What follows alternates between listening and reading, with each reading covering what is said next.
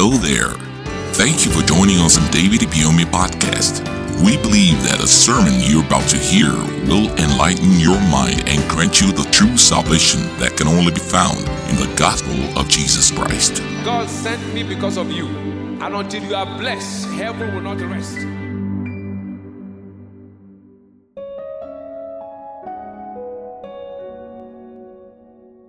Today we are looking at the power of his resurrection, part 5. Power simply means ability to effect changes. Ability to effect changes, that's the meaning of power.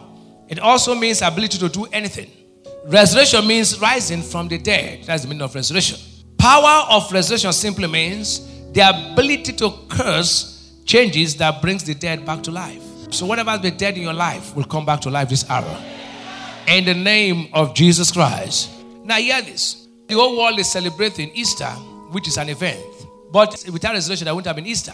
Jesus is the reason for the celebration. Jesus speaking made a statement in the book of John chapter 11. Lazarus died, and in verse 24, verse 25, Martha met him. And when Martha met him, look at what happened. Martha said to him, I know, talking about Lazarus, that he shall rise again in the resurrection. She was seeing resurrection as an event.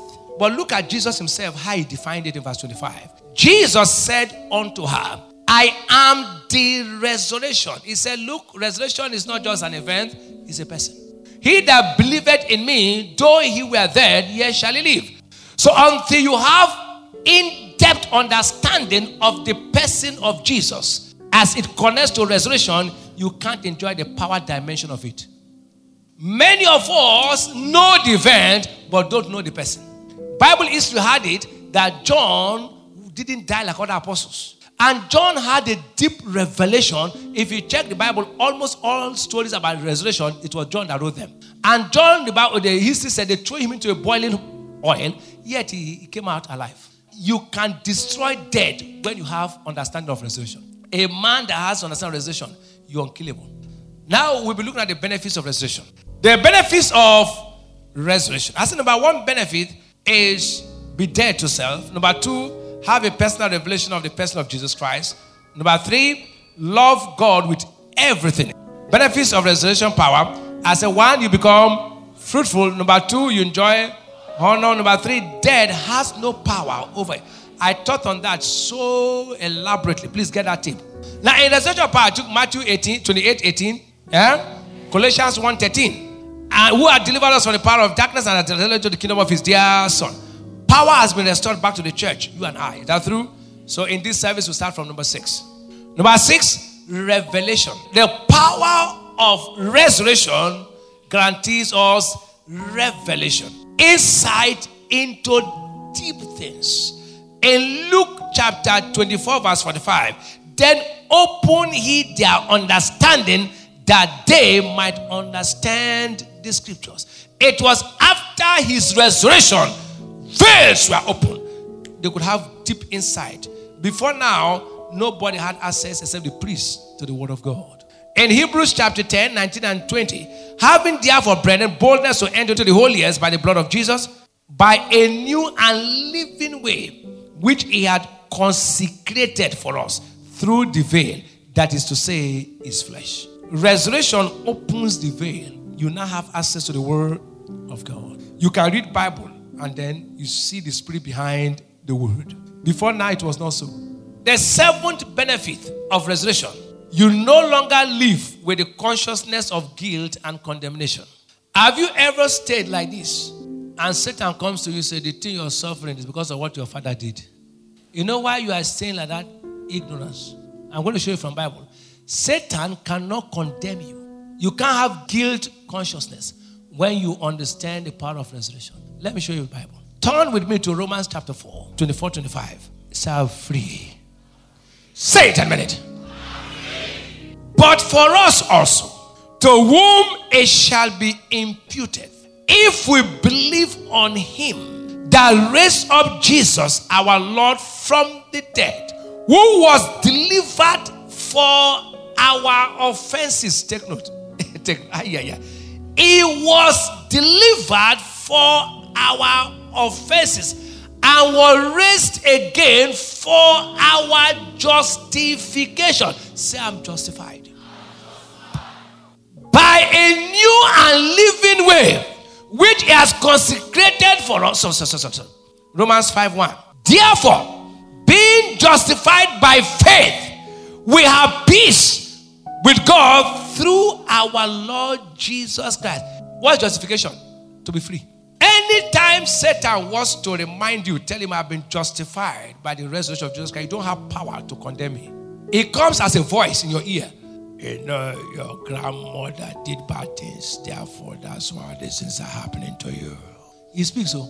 Then you stay like this. You say, but 5 years ago, you remember that you did bad things, that's why you are suffering like this.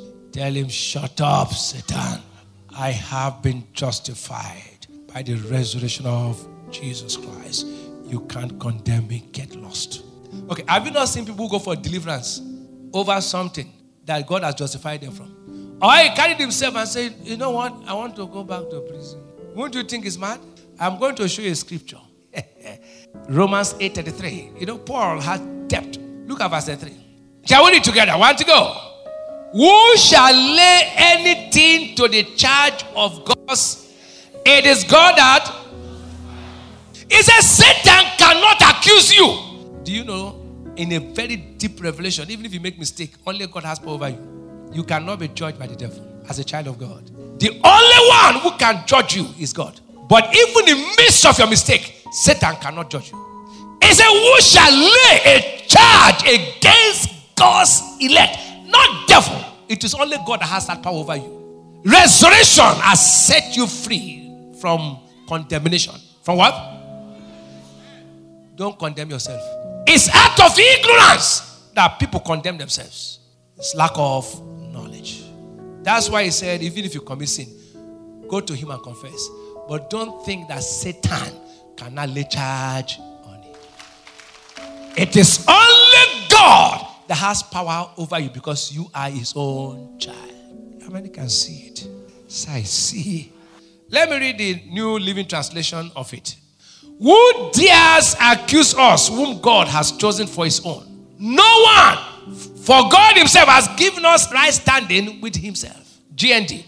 Who will accuse God's chosen people? God himself declares them not guilty. Who will accuse God's chosen? God himself declares them not.